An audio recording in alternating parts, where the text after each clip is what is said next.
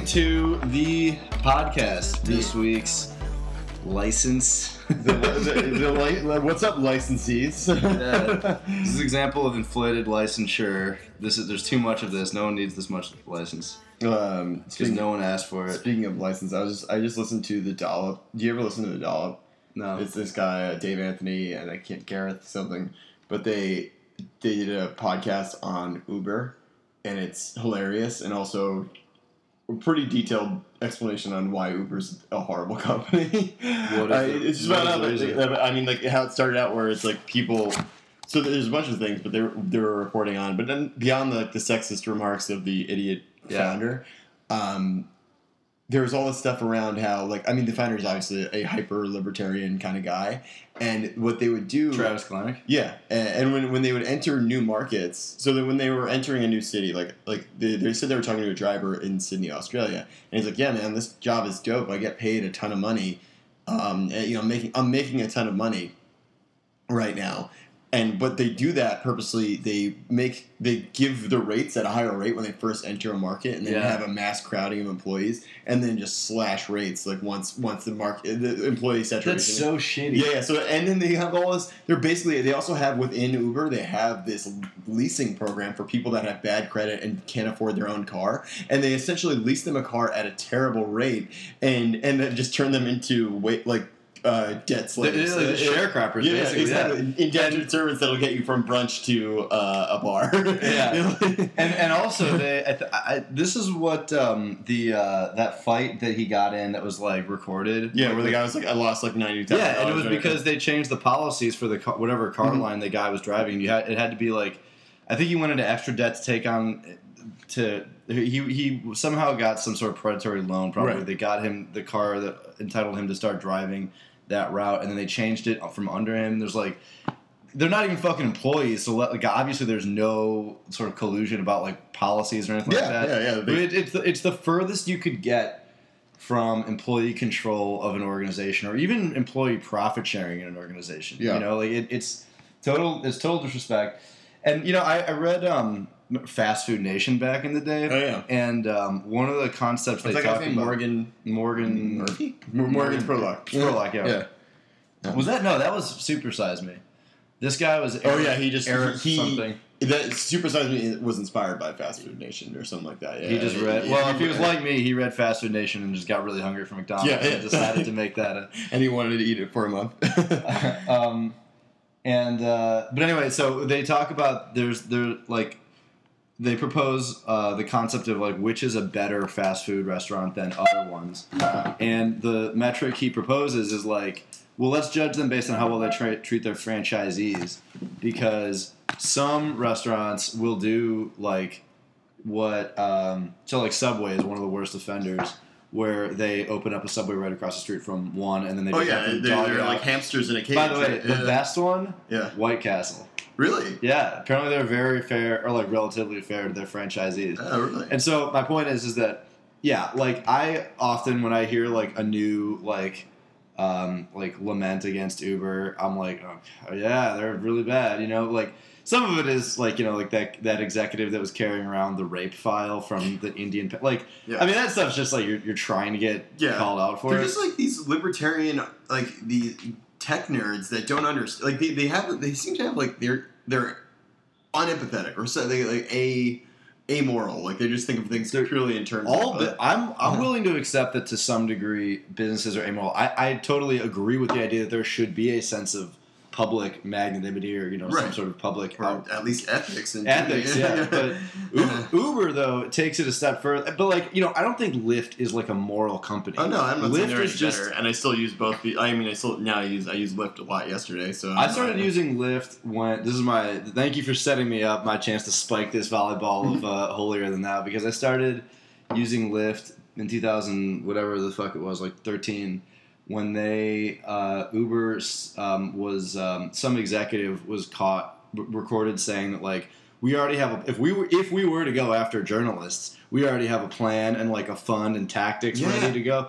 And it's that's, first of all, that goes against absolute. I may be willing to permit amoral business, but that's against everything I think of is right. And also it kind of belies the other tendency that Uber has had to basically represent more of like an organized crime syndicate than like a business. Like all of and they've spent more money trying to evade regulators that are probably doing relatively the right thing than most businesses have spent building their business. But this is the thought process of the Silicon Valley, like break rules, like move fast, and like to be an edgy outsider. Like that's the end product of like that kind of like bit corporate business thinking, where it's just like, well, why we can just move because we're constricted by the regulatory state. That maybe there are some draconian and stupid rules put in place. But like for asinine reasons, well, there's also a lot of rules that are put in place for specific reasons. Because like the reason why there's like essentially monopolies on taxi companies, or like there's regional taxi companies or citywide taxi companies, is because like when cars first came around, they had a similar problem where they just all of a sudden everyone was like, well, I'll just be a cab driver. Like we'll just flood the streets and everyone can be a cab driver and figure out transporting people. And they're like, well, this does a lot of things for traffic, for turning up roads, what's it called, like pollution, what's that thing? What's that thing? It's like smoking that doesn't make me look cool. Oh yeah, pollution. Stuffing carbon monoxide from a tailpipe. But yeah, so I think that's when. I mean, you'd like to think that is stuff that like the market could figure out. Like in terms of the use of the roads, like if there are a lot of, people driving cars unregulated. You'd like to think that the roads are getting beat up as much as they should be beat up, and that like I'd rather have the government be competently able to maintain them and like tax whatever it needs to. Yeah, but who needs to acquire to spend it, as opposed to you mean like because it's privileging people that like can afford cab rides and stuff? So who would you tax? Do you tax the platform? Or do you tax because then they'll say, well, this actually leads into one of the points that I wanted to talk about that you talked about, the Jamie Dimon. Well, because he was complaining about the high rate of corporate tax in America relative to other countries. Or do you want to? Let's get into that in a second, because I want to just say one last thing about Uber though, is that because this is an interesting. I mean, there's so many different ways to. The thing I was going to say just now was that I understand, and what I'm responding to is your thing about like this is the Silicon Valley ethic, break rules, fuck everything. Yeah. I understand and appreciate that ethic to a degree, and I think that Uber, and I think it's very self-righteous, overly so to a further degree, and I think that Uber does a good job of illuminating where that line is. So I think that we could have a debate about the relevancy of like a law passed in 1920 or something to enshrine the livery commission in some city, especially a city where it's really regulated, like here in DC. Right. But aside from that. And by the way, I don't think that we should be doing more at this point to protect drivers, because I don't want people building stable lives around revenue from driving, because it's going to be gone in like 30 years. Oh yeah. And so like even though like I think it's an acceleration. I think it's accelerating towards. Well, anyway, we can talk about that later. We talked about this last time about how once they automate truck driving, you're just going to see. Yeah. Once truck driving becomes automated, there's going to be a massive problem in this country. Didn't you have some insane stat if you about look it up, I think you can Google the map. Like I think it was the Times, maybe Washington Post that did this, but it was like a reported journalistic outlet posted there like each state, like what was the by volume, like what job occupation listed, and for something like at least 60% of the states, truck driver was the most prevalent, or like had the plurality of occupations like in a state. So, it's funny that it's like also pretty much the same percentage of states that have like completely Republican owned. Oh yeah, it's just funny. It's like these are like both of those facts are like the last people to see the future coming. Yeah, and I saw it in real life driving through. If you drive from New York to Chicago, if you driving through on 80 through Indiana, you will be the only passenger car on 80 in Indiana. There's only trucks. It was kind of terrifying. It was a straight road, and it was just me and a bunch of just like 18-wheelers. All in ass to Gary. Yeah, okay. Oh, God. And I really was tempted to go drive around Gary, but I wanted to continue living. So I wanted to see. I'm like, I really got to see what like end stage like horrible corruption and capitalism leads to. And then I was what kind of some like sulfur byproduct led Michael Jackson get super vitiligo. Yeah. So that's what I mean. I saw it. You could see even just we got caught in traffic on the highway by Gary, and you can just see Like you're looking out into it, and you're just like, there's just like piles of just like sulfur and garbage, and just like it's just like, I'm like, oh my god, that place is like a nightmare hellscape. Yeah. It goes to show, and I know this as a Midwesterner, how myopic the East Coast is, because they talk about Camden and Trenton and stuff, and it's like, you guys haven't seen shit until you've seen Camden and Trenton's like the kid that even they didn't want, and it's called Gary. Yeah. Anyway, let me finish the point about the Silicon Valley's like smash rules, but then like when is it crossing a line into like basically immorality? We can argue about the relevance of the TLC, but I think that there's some merit to the idea that if we have the potential to summon a cab on a phone, and that's a better way of getting cabs, we should be able to do that. And the TLC and like any other like organized body is going to stand in the way of that, then to some degree there is a public benefit to pushing through sheer force of will the ability to do that. Public benefit in the same way that there's a public benefit separated from a moral benefit or like a whatever pro-social benefit to having infrastructure built. It just works for everyone better. Yeah. So if we are going to say that like Uber through this sort of legendary Carlisle theory style mechanism was able to push through those regulations, I think that is a good. Where it gets to be like now you're just a piece of shit is that none of that involved. It was ruthless capitalism. None of that involved any kind of profit sharing for the people that worked there. Right. There was no. They're trying to build this company and make it as big as possible, and yet that never included the idea of actually giving Uber drivers a stake in the company. Can you imagine what the state of Uber would be if drivers became like the face of the company instead of fucking Travis Kalanick? You know what I mean? Yeah. Well, I think that's what Juno tried to do. I think Juno might have. Did they go under? I think the Juno. Is that a regional thing or is that? It's in New York. I mean, and I got it because, and then this is another short-sightedness in the face of Uber, because Uber and Lyft, if you're selling the platform, right? If your business is this platform where you can essentially, you just have an advanced phone that has a GPS that tracks cars that are available, which even now in New York City cabs have. I think it's called Get or Curb or Get or whatever. There's a bunch of them. So that's my point, is that like if you're only holding on to the only intellectual property you're holding on to is just this like GPS map locator, then you're not really cornering a specific market. Like, they have algorithms for stuff too, and I think mostly what they offer is they subsidize rides. So it's a matter of like it's a absolute fucking Pinkerton-ass race to the bottom. Like they're blowing all this money. That's why they had to leave Russia recently. Right. They sold it to their rival. They had to do the same thing in China last year because they basically to your point, they just bring this kind of pretty widely available and not that hard to reverse engineer technology into a market, and then just spend like insanely to just undercut everyone else. And sometimes they can't. There's a limit to how much they can do that. Well, then I'm saying, why don't we just? I think the end stage of this, or the way that you do this in a proper, like, functioning social democratic way, maybe it's financed by, if we all collectively determine what, through our representatives and local government and all that stuff, you determine that, okay, well, like, we can have this many, all the New York City cabs, we can add a number to our fleet that also have, the drivers are properly vetted and all that good stuff.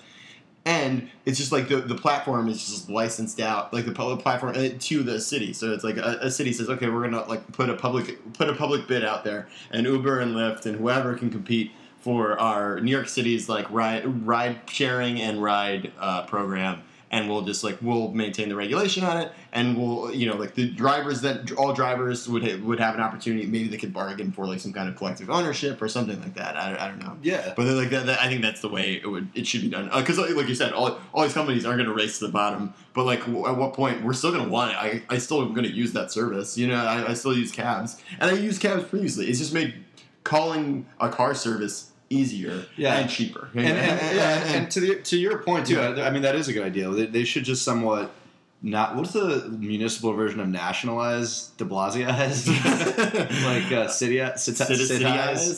They should citize that totally, because and the whole mythos of ride sharing is that you're tapping into sort of like idle productivity lying around society, right? Like, hey, if you're not doing anything, you can go do Mechanical Turk, or you could, whatever, drive your car. And this would be even more of that. It would just expand. Instead of creating these totally artificial competition lines between these companies that do the same fucking thing. Right. Yeah. Tap in even more fully to society. And and Uber specifically, I think that in order to continue to try to differentiate themselves, they've tried to sell what I've seen called a Ponzi scheme of ambition. So right. a Ponzi scheme is like you take in money here and then you use that to like as soon as someone asks for this money, you're like just go to someone else to get the money to pay it off. Right. So whenever someone calls on you, is like, how's that going? You have to go higher to get what to find your explanation. And so Uber has done that with like, we're going to innovate cabs. And then all of a sudden everyone else is innovating cabs and you look at Uber and you're like, hey, you're losing like $4 billion a year, literally $1 billion a quarter. What are you doing now? No, what we're actually doing is we're getting ready for self-driving cars. We're going to connect, be the platform. Didn't the guy who was the engineer for the self-driving cars for Uber kill himself? I think that might. He must have been really bad at it. Yeah, like not in the self-driving. That's not a wall. One of the funniest rumors, and unfortunately, it is a rumor. I think that the guy who invented Segway died when. I think that's of true. his Segway rolling. Yeah, off he just drove it off like a cliff. Did he drive it off or did it roll off? Both are funny for different reasons. I think he rode it or whatever you do with the Segway. I mean, put it this way: like George W. Bush falling on a Segway, like that's like so far still the funniest because it's basically impossible to fall on a Segway. I know. Anyway, so let's talk about the first thing we wanted to talk about was this pretty closely related topic of. Well, it's a lot of things. It's neoliberalism. Oh, by the way, 15 minutes is the intro. I'm Brian Pisano. I'm Lennon DeFranco. Still. What's up, licensees? Rapping at you. Shout out to whoever so it's either a computer ISP or like an ISP that's running through Boardman, Oregon. But to our 4 listens in Boardman, Oregon, what's up? We will come to it. We'll start a Kickstarter and do a live show of this in Boardman, Oregon, if we can raise the funds to do it. And also shout out to your fans in Djibouti and Azerbaijan, as usual. If you're hearing a loud, bassy sound, that's Brian emphatically touching the computer that we're recording on, in the hope that one of you Oregonians is either Phil Knight or Matt Groening. You tap back if one of you is running a major company or invented The Simpsons. Yeah. Either of those are great, but we would like to meet Matt Groening, probably preferably. I think of those two, I'd rather meet Matt Groening. I don't know. Phil Knight would probably have some interesting stories. That's true. And we all hear about the time that he lived in the car. Like, I feel like that's always the. He's always talking about the car. Yeah, I know that's always the hack. Like my parents they're like, well, the guy who started Nike, like he was selling shoes out of the back of his truck, and I'm like, yeah, okay. I'm gonna drink one of your beers. Yeah, go for it. Do you want one? I'm debating because I went super ham last night. Let's. I'll have the. These are good. This is great radio, by the way. Yeah. All right. Do you want a koozie? No, I'm good. I'm gonna have one because I got a new koozie. Cheers. Cheers, Djibouti. All right, so we're talking about. Do you want me to start off talking about the Jamie Dimon thing? Yeah, let's talk about that. Yep. All right, so I read an article from I forget when it was from, but it was relatively recently. News, I think. Well, yeah, but I think it was reported on it. Yeah, it was basically recently. Jamie Dimon was on an analyst call and said, "I'm going to be a broken record until this gets done. We are unable to build bridges. We're unable to build airports. Our inner city school kids are not graduating. But we have become one of the most bureaucratic, confusing, litigious societies on the planet. It's almost an embarrassment being an American citizen traveling around the world and listening to the stupid shit we have to deal with in this country. And, at one point, we all have to get our act together or we won't do what we're supposed to do for the average Americans." It's ashamed to be an American. Almost ashamed to be an American. Almost ashamed to be American. Worried about the stupid shit that we have to deal with. And obviously we're all feeling that. And my main takeaway from this was like, this is the same frustration that we hear attributed to various different energized polities, right? So right now, the thing that's like sort of trending and sexy is like the left, made up of this the sort of Chapo model, or like the Bernie people, Bernie Bro, the Bernie Bros, And we kind of think that because they were very visible and activated and also defeated, that like this is where the most energy in the society lies. But the truth is, Jamie Dimon probably in many ways could not be more far from that. He's like, yeah, he's an urbanite. I think that if you were to divide the country into like rurals versus, creative class urban elites, which is a viable model of division, you would put, Felix Biederman and Jamie Dimon relatively in the same half of that divide. Right. Yeah. But other than that, in terms of their politics, they're totally night and day, even though Jamie Dimon is a registered Democrat.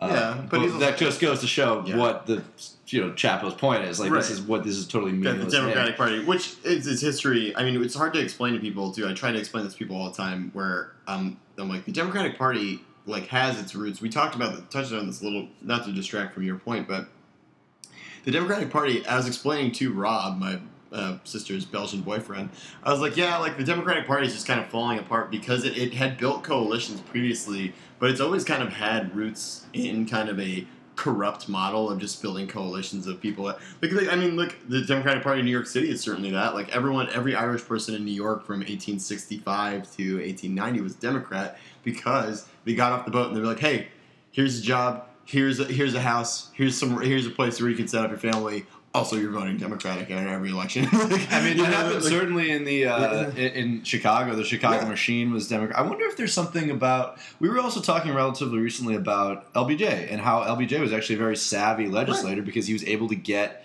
the necessary earmarks for his district. Yeah, and people didn't like him, but he was effective at it. I'm a big fan of Robert Caro's work, and he talks about this in his book, The Passage of Power, and all these other Lyndon Johnson series, those tomes of thousands of pages of books.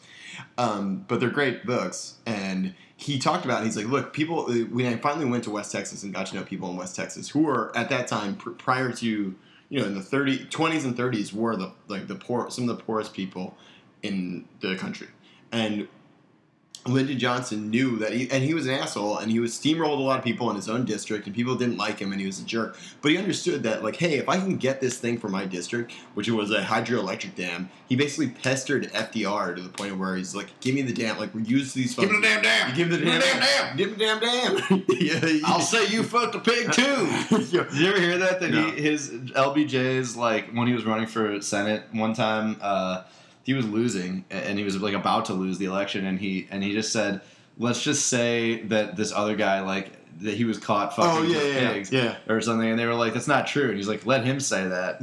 And now he's LBJ. Yeah, and so again, a guy who was kind of, clearly not. He didn't give a shit about other people, and he was aggressively political, and was a sexist and was a racist person. But even in spite of those things, that he said, "All right, well, people in West Texas, I put a tangible thing. I turned the lights on. These people did not have power. I got them the dam." They said he turned the lights on, and that's what we remember. And then, and the same thing with, it's like he was a racist person, but he signed civil rights legislation into being, because he's like, you know what, he knew. Knowing that it was going to lose the South. Too. Right, exactly. Knowing that he'd lose the South, but like long-term understanding the political nature. And he's like, I'm giving people rights. Like, I'm giving people like what they, and I think that there's to a certain degree, I like valorize that model of like just get it done politics. And it's kind of exclusionary of the purest model of politics, which is, resents what they disparage as incrementalism, right? Or like the art of the possible, which is sort of like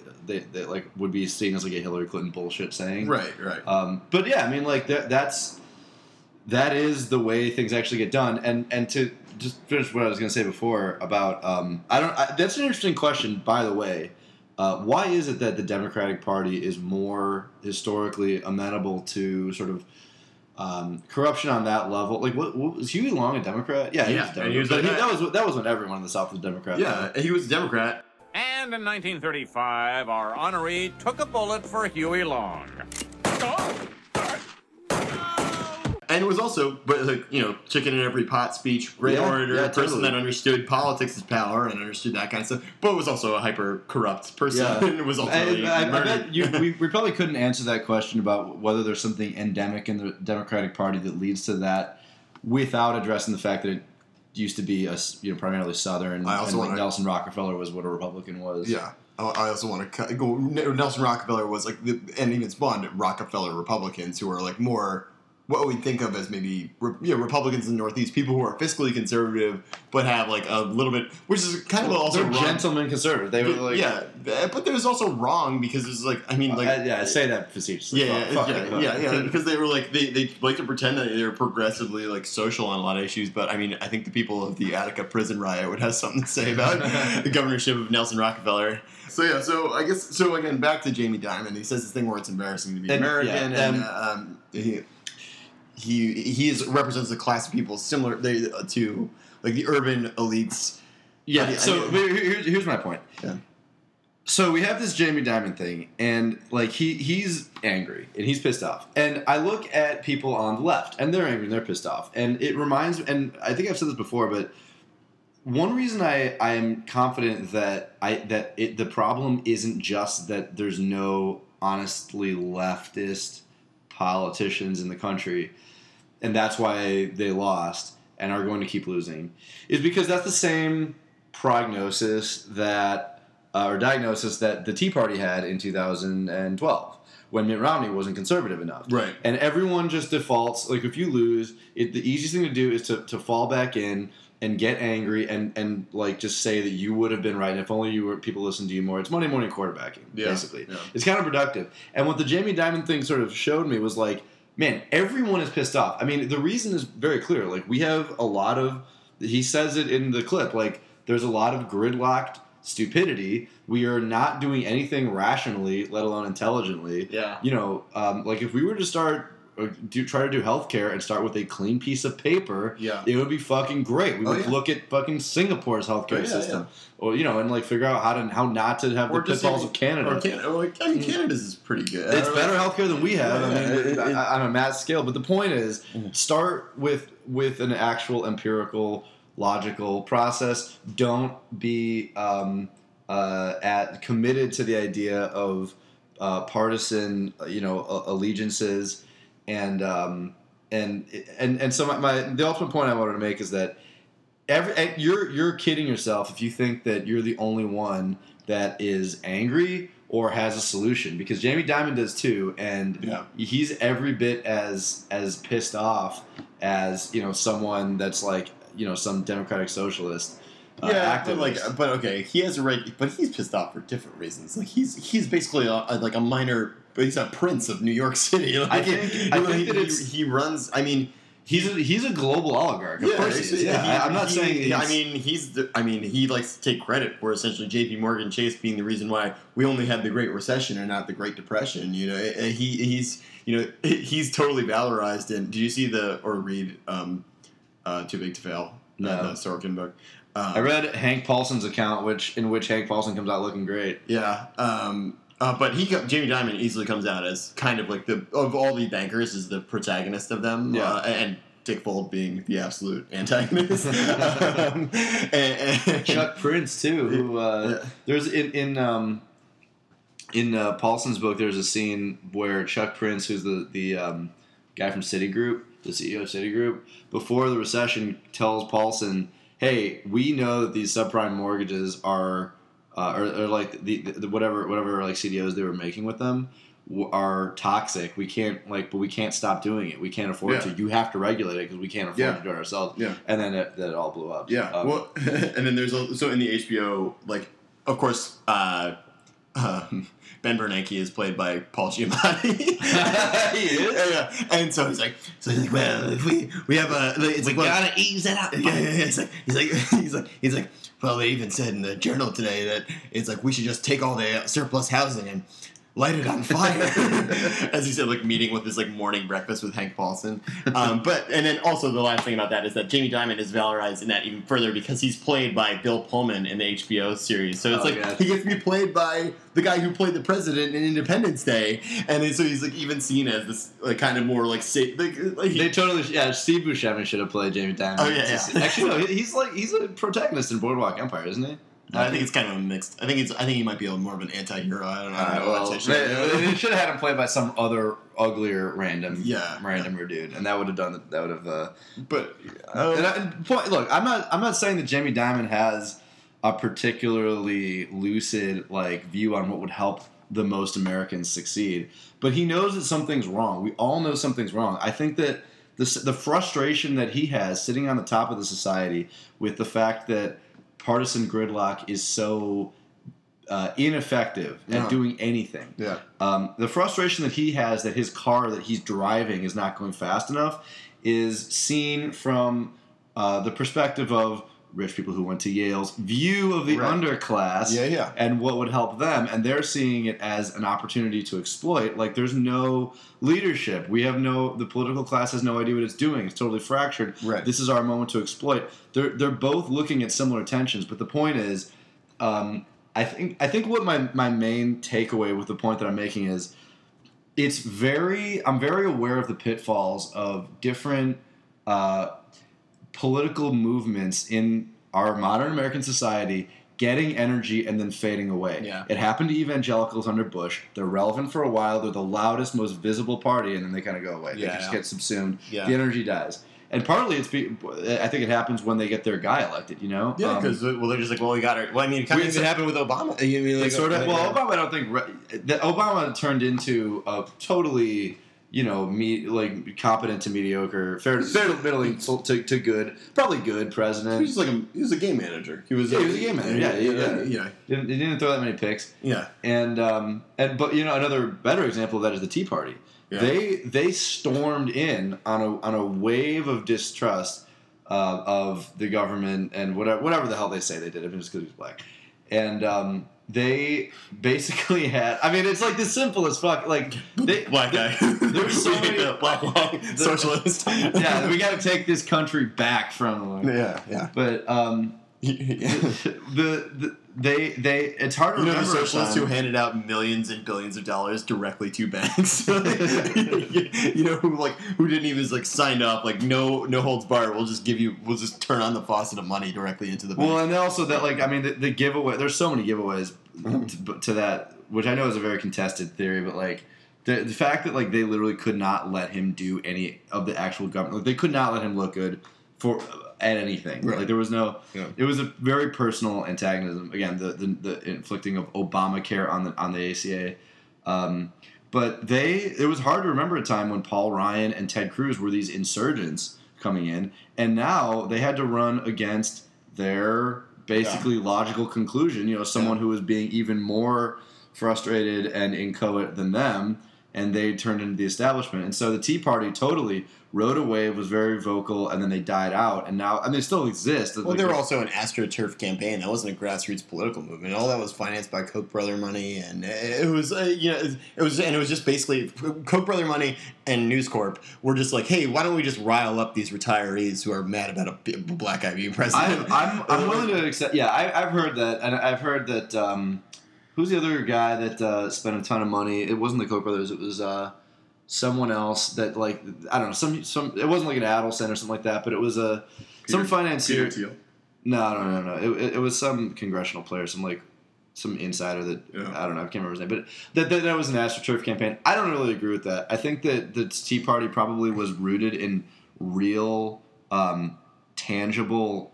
If Fox News doesn't frustration, exist, do you think that the Tea that's Party different? No, I agree with that. Yeah. I totally agree that Roger Ailes whipped up the entire unaddressed, low information part of this country into a frenzy that the Republicans stood by. The rhetorical side of it, I totally agree with. Yeah. In terms of these people don't actually believe it, I would dispute that. I think that the Tea Party may have had backing and moneyed interests that wanted it to succeed. I know that that's the case. Yeah. But I also think that it happens to represent honest people who honestly feel that way. I feel the same way about the NRA, for example. Yeah. People talk about the gun lobby as the main driver of all these insane NRA policies, and really, if you look at the way the NRA is how you turn one gun into 5 guns. Let's just hope the next place he robs better have a ramp. I'm just kidding. He's dead. The idea that they have it's like Smith and Wesson or Gun Valley or whatever that's supporting them. is not true. Most of their funding comes from members, and I think that if you delude yourself into thinking that you can chop the gun fervor, which has also been equally whipped up and manufactured and totally did not exist 40 years ago in the way that it does today, with everyone who's not walking around with a gun isn't a patriot or is dangerous. Are you an open carry guy? You advocating I'm more for like you and your fat ass friend? Did you see the video of like some idiots in Texas or Kansas or something like that just walked into a Chipotle like with M16s just to because they're like they're illegally, and then they're trying to get arrested basically to prove that they're like look at the oppression we face is like with our high powered assault weapons that we use to fight nature's super animals, so like there's going to be electric eel and the same way squirrel. that Susan B. Anthony strategically got arrested for voting. I want someone to strategically fucking massacre those guys with another AK-47 and then get taken to court and be like, listen, I also have a concealed carry or an open carry license, and these guys reasonably posed a risk, given that why else would you walk into a mall with a fucking AR-15 and I shot them in self-defense and to prevent everyone's, and like see what the court says. Like a good premise for like a movie would be that. What, Massacre at a Gun Show? Yeah, like would just be some kind of.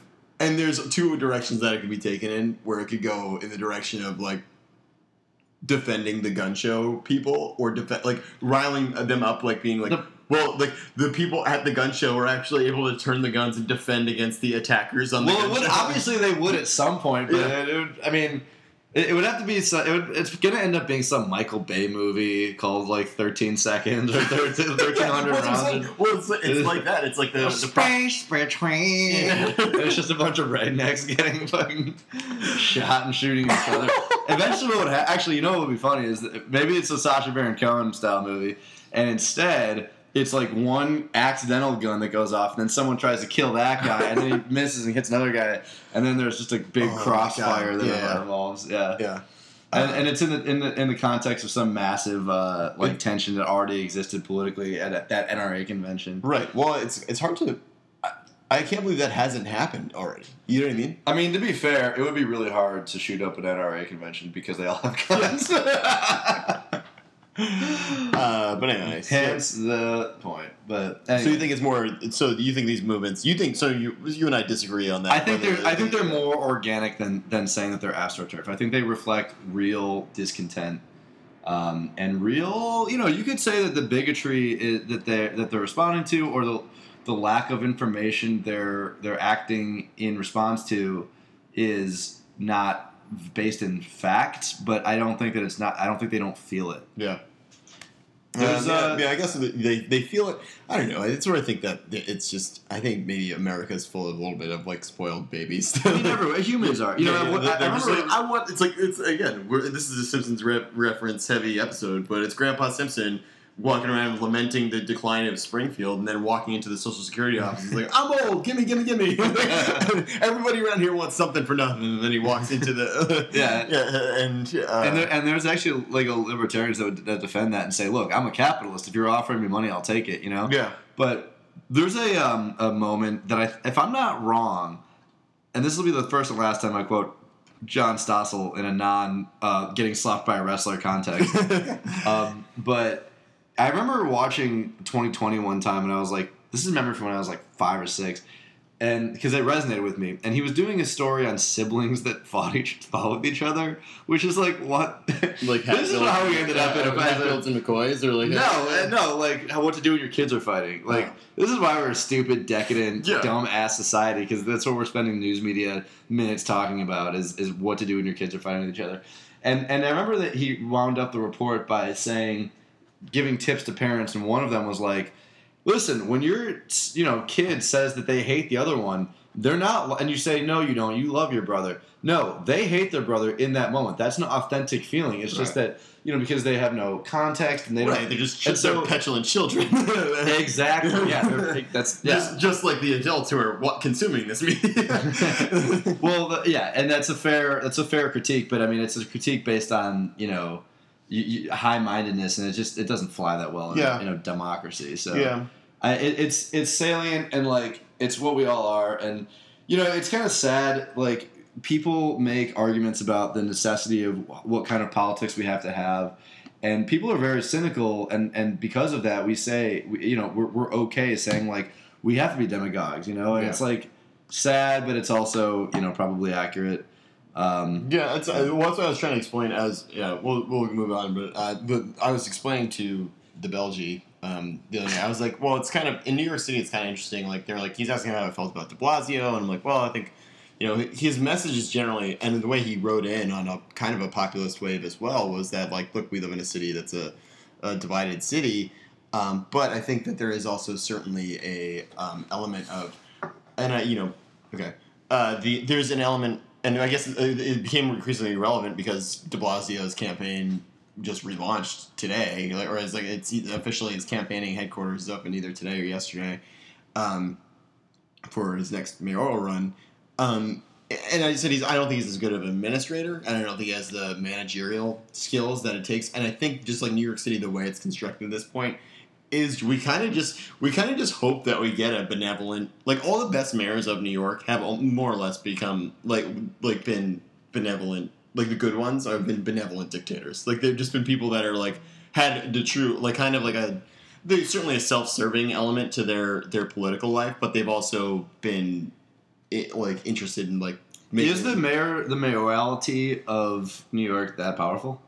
Yeah, it's a strong mayor city. So the mayor can make. Is that a technical phrase? Yeah, so it's as opposed to it's not like the soft. I don't know if it's called soft mayors. Soft dick city. So, yeah, so it's soft dick mayor city. So you would in a lot of other towns, it's the city manager. The city council has more power, and whereas in New York City, the city council has less power, and certainly brings city resolutions and city things to the mayor. But the mayor has a lot more control over the schools and over the budget and that kind of stuff, whereas the council in other soft mayor cities has. So that kind of stuff. But it's also he has to play ball with Albany, and like it's a big. So it's like the only way it can be effectively done is that. So like a guy like Bloomberg, even though a lot of people have controversial feelings about his policies, he was able to execute a lot of them because he was just this billionaire prince who could. Well, it's because he was a business person. Like he ran a good tight ship though. Yeah, I mean, I also have issue with some of his politics, but people that work in the city from you, which what you podcast listeners don't know is that Brian used to be my go-to resource for defending X policy of Bloomberg, whether it was the soda ban or hiking. Well, that could launch another topic, but it was the soda ban was one of the moments when I did work there where I most of the other we were completely, and I was a lower level, and I only knew about it just right before it came out and all that stuff, but. We were so tone deaf. We were like, "Oh, this will pass for sure." The same idea that he had. That hey, you know what? Everyone in America needs to reduce gun violence is for me to tell them to reduce gun violence. Not having any idea how much everyone in the country did not. Billionaire and from the East Coast. But yeah, so that was so then when the backlash came, which I was glad it was interesting, but I stand by the soda ban, and I stand by, I think it's a huge public health crisis, and ultimately will be a huge legacy to his. I doubt. Well, it's not gonna happen. It's not gonna happen, but I think it brought enough public awareness, which is the idea. They reached for it, and they were like, let's see if we can get this going, and then it didn't work.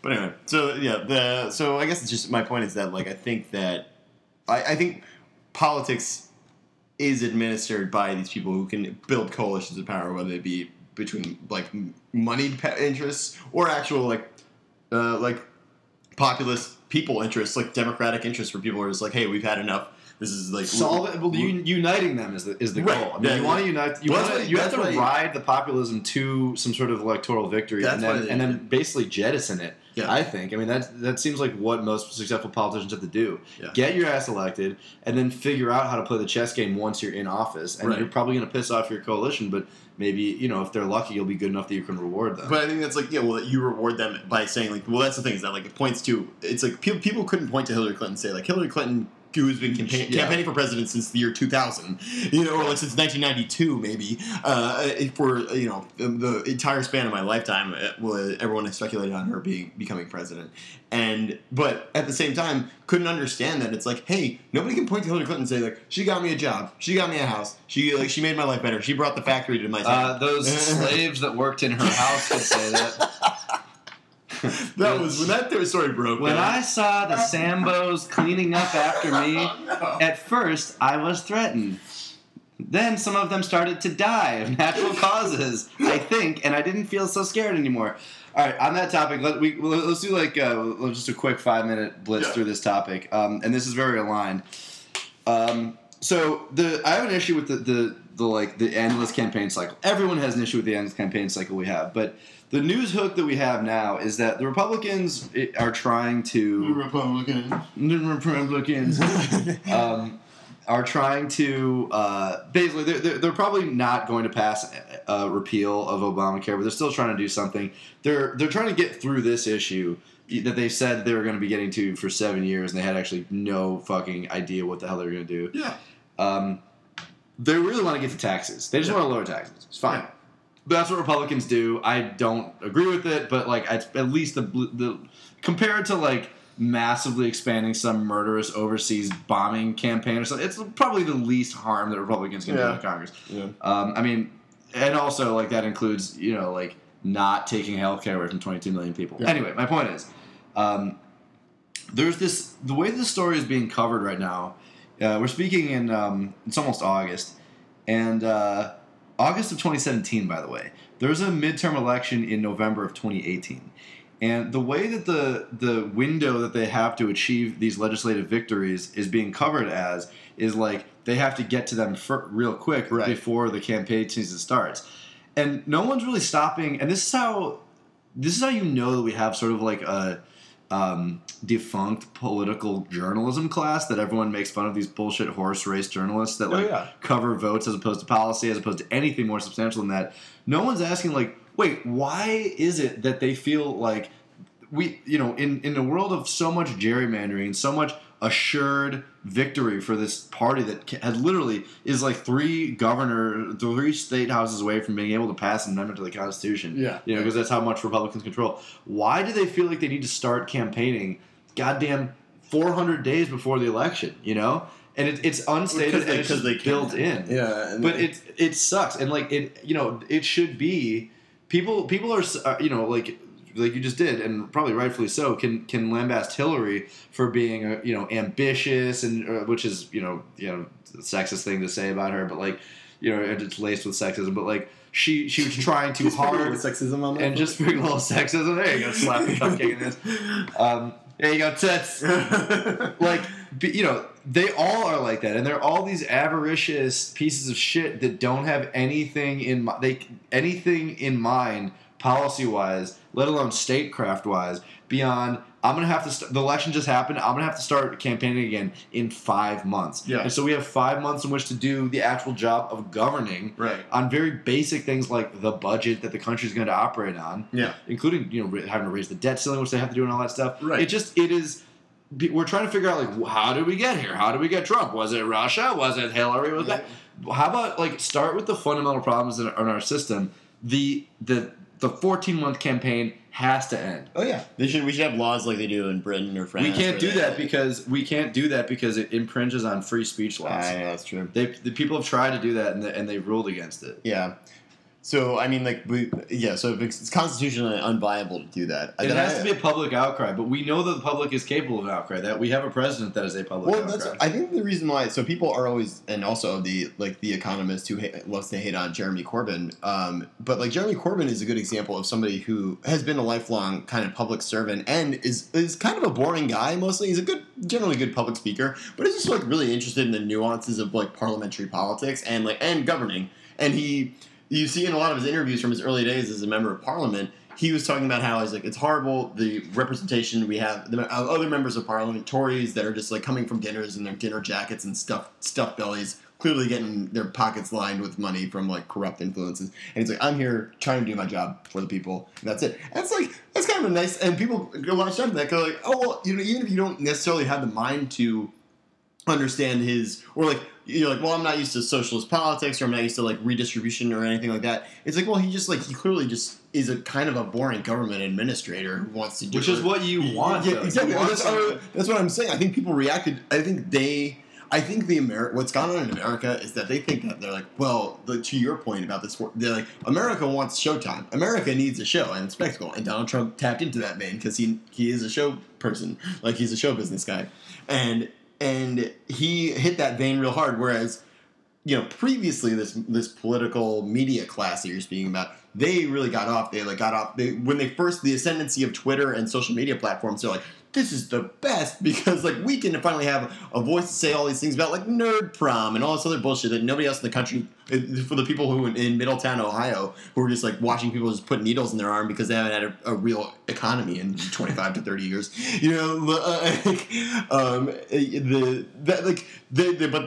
in their own minds, like the social media platforms just like kind of created a circular reference and this bias that they just like jerked off to, and that was it. So it's like so they sat in their echo chamber, and then they're like, well, if the campaigns, and then that fed into the vicious cycle of like, well, if we're always going to have media coverage, whether it be through corporate media or social media platforms or like YouTube or whatever it is, then we're always going to have people covering it, and we're always going to be putting the show on. So the politicians will keep putting the show on and be like, hey, like we're doing an event here where I'll say either Hillary Clinton will say something stupid about earned income tax credits that nobody cares about, or Donald Trump will put on a show about how, it's like, ideally that wouldn't be stupid. Ideally, you would allow, because earned income tax credits are an important thing to talk about. I agree, but no, they are. I agree. I think they're a good bipartisan policy tool that people use and can be constructive. This is the argument that I was saying before about it's sad, but I mean also I see why the people are like,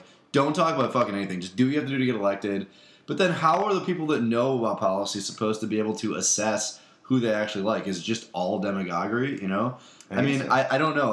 We'll have to leave it. I mean, this is one of the many issues that ends in a question. Like, I don't know how you offer the electorate, how you play to both people who understand what you're offering and can appraise it realistically, and also people that feel emotionally like they're being spoken to. Yeah. I think a lot of the campaign question probably comes down to like figuring out how to eliminate money and keep donations to something reasonable. Oh, yeah, I think campaign finance reform might be where it starts.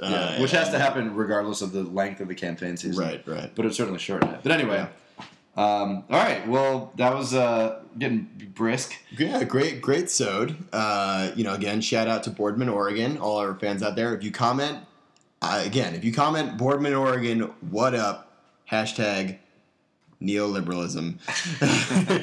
I will send you 0.0001 Ethereum. Cool. Now it's Ethereum. I've changed to Ethereum. I've also tapped the microphone again. Yeah, you keep tapping the computer that we're recording on. Yeah. Well, anyway, we're gonna have mics soon, so all you. Yeah, look forward to that. We're getting mics soon. Yeah, so it won't be just my MacBook's microphone.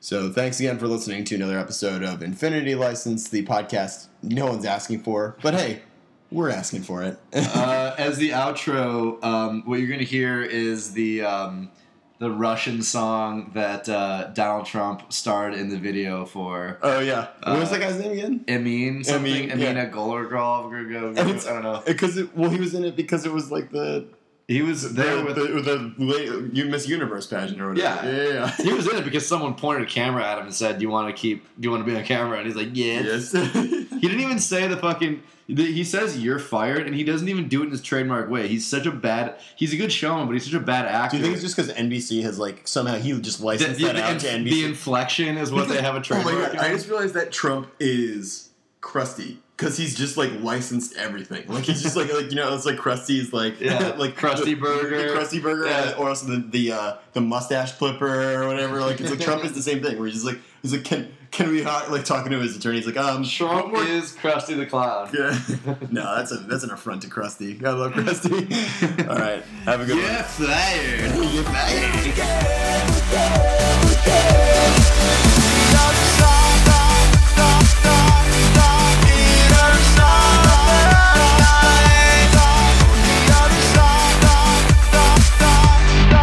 Wake him up right now. Emin, wake up. Come on. What's wrong with you? What's wrong with you, Emin? Emin, let's get with it. You're always late. You're just another pretty face. I'm really tired of you. You're fired.